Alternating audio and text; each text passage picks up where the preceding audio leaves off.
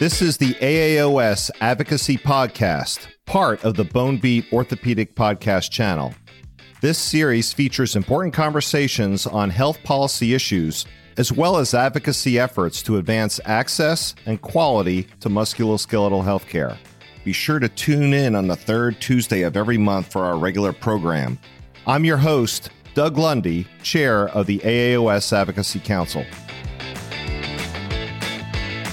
All right, y'all, welcome back to the November Advocacy Bone Beat podcast. This is an interesting episode because at this point we hoped at least, that we would know the makeup of the new Congress. But my old state, Georgia, once again seems to complicate everything, and they're having to have their runoff. So we do have a new Congress to prepare for and a very short time to progress on key healthcare policy issues before the new year, specifically mitigating impending Medicare pay cuts and reforming the burdensome prior authorization processes. So I have two of my favorite people with us today. We have Brittany Starr, who is the Senior Political Director at the Office of Government Relations for the American Academy of Orthopedic Surgeons. We had Brittany on last month, and we have the pleasure of having Brittany again today. Brittany is extensively involved with the elections and trying to educate orthopedic surgeons as to the different candidates, how they stand on our specific issues. And then also my very good friend, I've known for a long time, Catherine Hayes, who is the AAOS Senior Legislative Director. And Catherine is our main lobbyist who goes up onto Capitol Hill and advocates on our behalf in front of Congress, both the House and the Senate, to get our important issues passed. So ladies, thank you so much for joining us today. Happy to be here. Excited to be back, Dr. Lundy. Brittany, I guess we should first talk about the election, huh? You and I met not too long ago before the election. We fortunately were smart enough not to make predictions, but we tried to discuss some of the issues that are going on about that. Can you tell us a little bit more about how the election landed and what's going on down in Georgia? Just a general election snapshot. The Democrats continue to control the Senate. Republicans won control of the House. Currently, there are 5 House races that have not been called. And as you mentioned, the Georgia will be going into a runoff for their Senate election on December 8th. I think everyone was surprised about the election results. The biggest loser being the election pollsters. But as a generalization, I think that the candidates that won, especially that won in open or challenger races, were candidates that were talking about the future, not looking in the past, and this goes for both parties. The candidates that won in swing districts were pragmatic and the ones that conveyed a hopeful and positive vision of America. And this is my own personal belief. I see the 2022 general election as a great depolarization of America.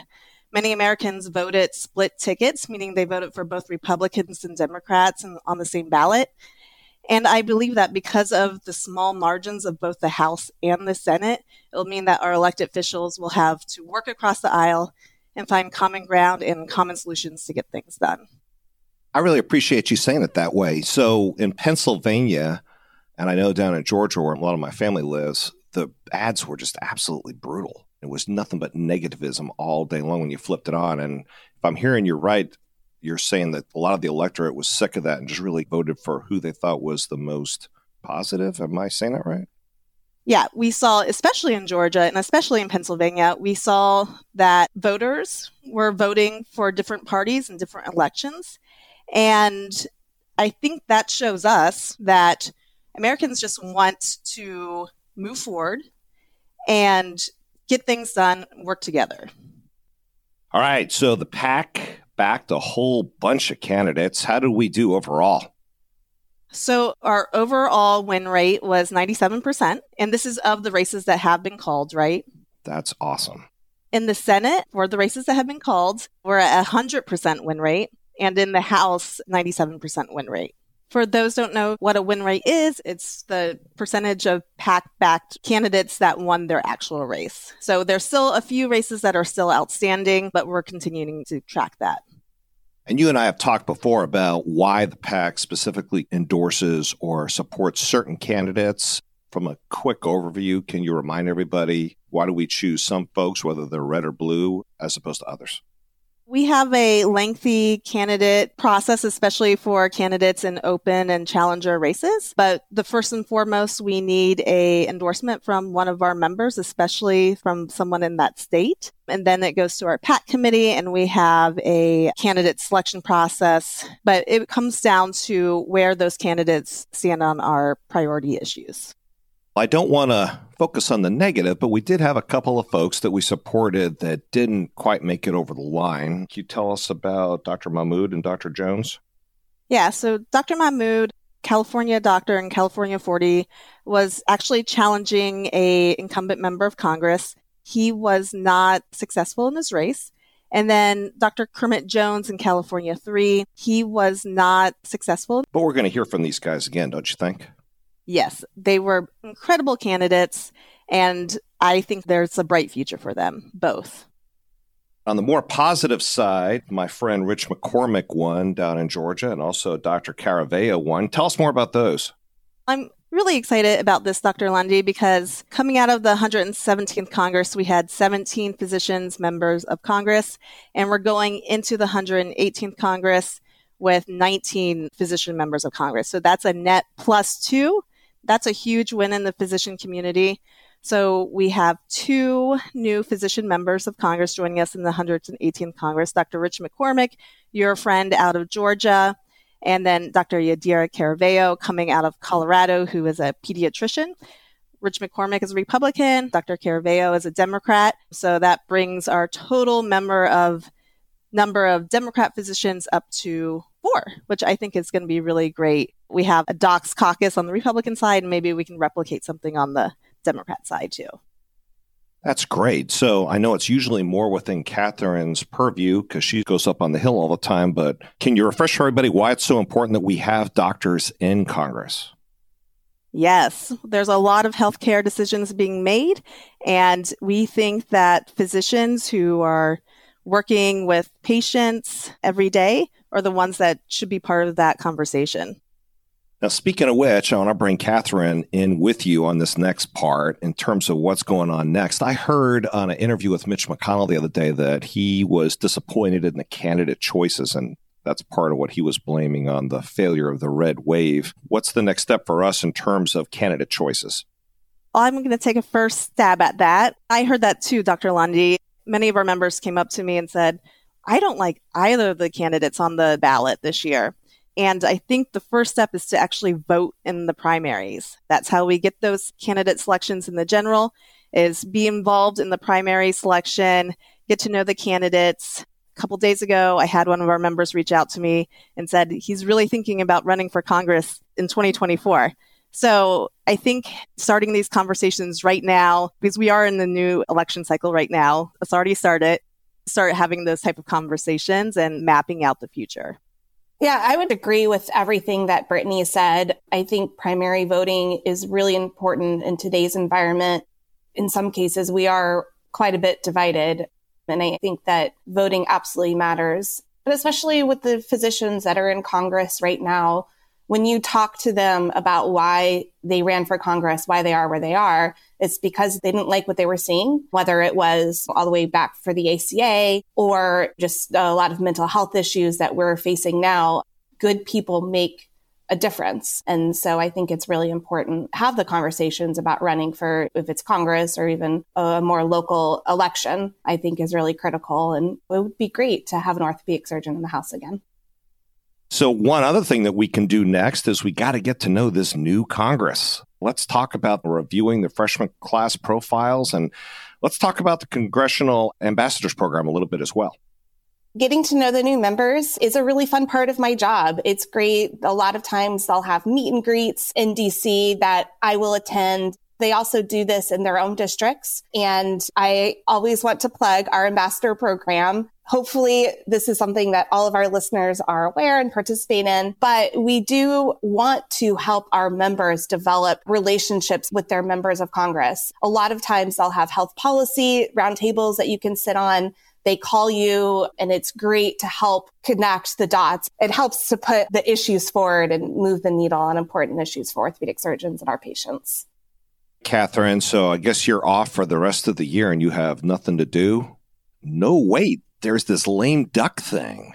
I wish I was off for the rest of the year. My holidays around this time of the year are my favorite. But really, in some cases, this is when the work of Congress is just getting started. We are now in a lame duck session. Lame ducks have become more important over the past 20 or so years. And it is generally when the members of Congress on both sides of the aisle come together, cut a deal that usually involves continuing to fund the government and then other pieces of legislation that can get passed prior to the elections, mostly for the jockeying. And you don't want to be too much of a deal maker before it could hurt your chances of reelection. So we have a lot of priorities that are potentially going to be addressed. The first, and that's on everybody's mind, of course, is the physician fee schedule cuts. Right now, they're at 4.48. There's legislation in the House that would resolve that. And so we are hopeful that will get put together and swept up in a bigger deal. Some other things that we're looking at are a PAYGO cut, which is 4%, extending the telehealth waiver for telehealth reimbursement. Prior authorization is another thing that we're hoping will get put into a big package. So all eyes really are on this big package.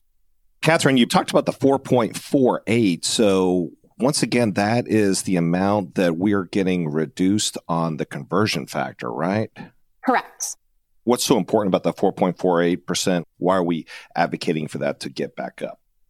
So the 2023 physician fee schedule was finalized in early November, and that finalized that cut for all physicians. Medicare Part B is the only part of Medicare that has to be budget neutral. So when payments increase in some places, they decrease in others. So this is an overall 4.48% cut that is mandated by law. Congress has the ability to resolve this 4.48% cut. And this is something that they've been doing yearly for the past couple of years. We are hoping that this is the last year or one of the last years that we're faced with this problem and that we can start having real conversations next year about an overall payment reform. It's always such a complex issue to discuss to folks. Now, one thing about this lame duck, and I get a lot of our members are thinking, in that you have all year to get all the stuff done, yet Congress just jumps in December, does a whole lot of stuff frantically to try to get it all fixed before the end of the year and before the new Congress sits. Any thoughts on why Congress always waits for these massive bills to come through during the lame duck? We told everybody on the PAYGO package, don't worry, PAYGO will be taken care of during the lame duck. Why do they always put this off? I think that's a really great question. So a lot of it does have to do with the politics of it. You don't want to take a hard vote right before the election. A lot of Republicans, for example, voted in favor of the infrastructure bill, and their constituents were not happy with that, and how they were voted on reflected that. You need to do that at the end of the year, post-election. The other big thing with the big packages, they become must-pass packages. This one, for example, is attached to CR, which funds the government. You have to fund the government. And so if you're able to put all of these issues into one package, it's harder to say no to voting on that. And it helps cut the deals and makes everyone happy.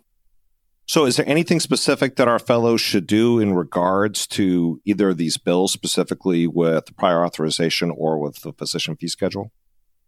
AAOS sent a letter mid-November, along with a bunch of our subspecialties, that asked for the conversion factor to be updated and for the prior authorization bill to be passed. We also have our grassroots running right now. They'll be running through the end of the year. So I would highly encourage everyone to visit our website, go to our grassroots. It takes just a couple of minutes, especially if you've already signed into it. It's just a couple of clicks. Sending these kinds of letters to members of Congress are critically important because that is how they know what their constituents want to be done. I always like to tell people that the response you get back may not be satisfactory. It may be a very bland response. That doesn't mean that your letter didn't matter, that they didn't count it. They just get a large influx of letters, and it is hard to respond to all of them individually. Well said. And it's so easy to do as well. Y'all made that very easy on the website. All right, so let's look forward once again to the 118th Congress. If y'all don't know, that's the body that will sit in January of 23. And there's going to be some big shifts in leadership, especially on the Democratic side. So what can y'all tell us about Congresswoman Pelosi and Congressman Hoyer? So Pelosi and Hoyer have been longtime leaders of the Democratic Party. They did officially both announce that they are stepping back to make way for a new, and I think it's fair to say, younger leadership. So right now, a lot of people believe Hakeem Jeffries will become the new leader of the Democratic Party. So that is a huge shift, but I think it's one that a lot of people are very excited about. Do we expect much shift on the Republican side, or what's going to happen over there? I think that Kevin McCarthy will get the vote for Speaker. There always is a couple of people who try to run for Speaker, and I think ultimately he'll prevail. So the House will be Republican. The Senate will certainly have a Democratic either majority or at least control because of the vice president. What would we expect in terms of our legislative priorities in 2023? So I think there will be more attention on MACRA. We have had a lot of conversations with House members, especially who are interested in reviewing the legislation. I think conventional wisdom is that you'll see House Republicans in the 118th Congress holding a lot of oversight hearings on various issues. And I think MACRA is well positioned to be one that they examine as well. All right, y'all, this is the podcast that we did immediately after the election. As everybody knows, these things have a tendency to shift a little bit in the weeks ahead. So please stay tuned. We have one more podcast in 2022. Couple things I'd like y'all to do in the meantime is make sure that you look at the new 118th Congress. If your member of Congress has changed or your senator has changed, consider maybe trying to find a way to get to know them, reach out to them, and try to become a resource for them. Brittany and her crew has a whole lot of work that they typically do on that, and they can often help you gain that access and start to know those folks if you'd like to.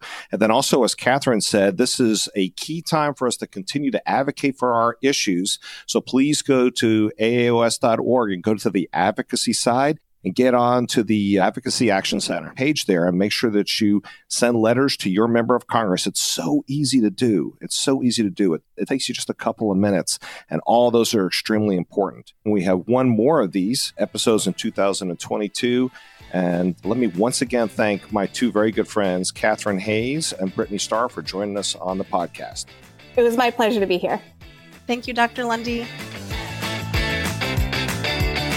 Thank you for listening to this episode of the AAOS Advocacy Podcast, part of the Bone Beat Orthopedic Podcast channel with production and sound design by Mission Based Media. For more information on this topic and other AAOS efforts to shape the future of musculoskeletal healthcare, please visit aaos.org/thebonebeat-advocacy.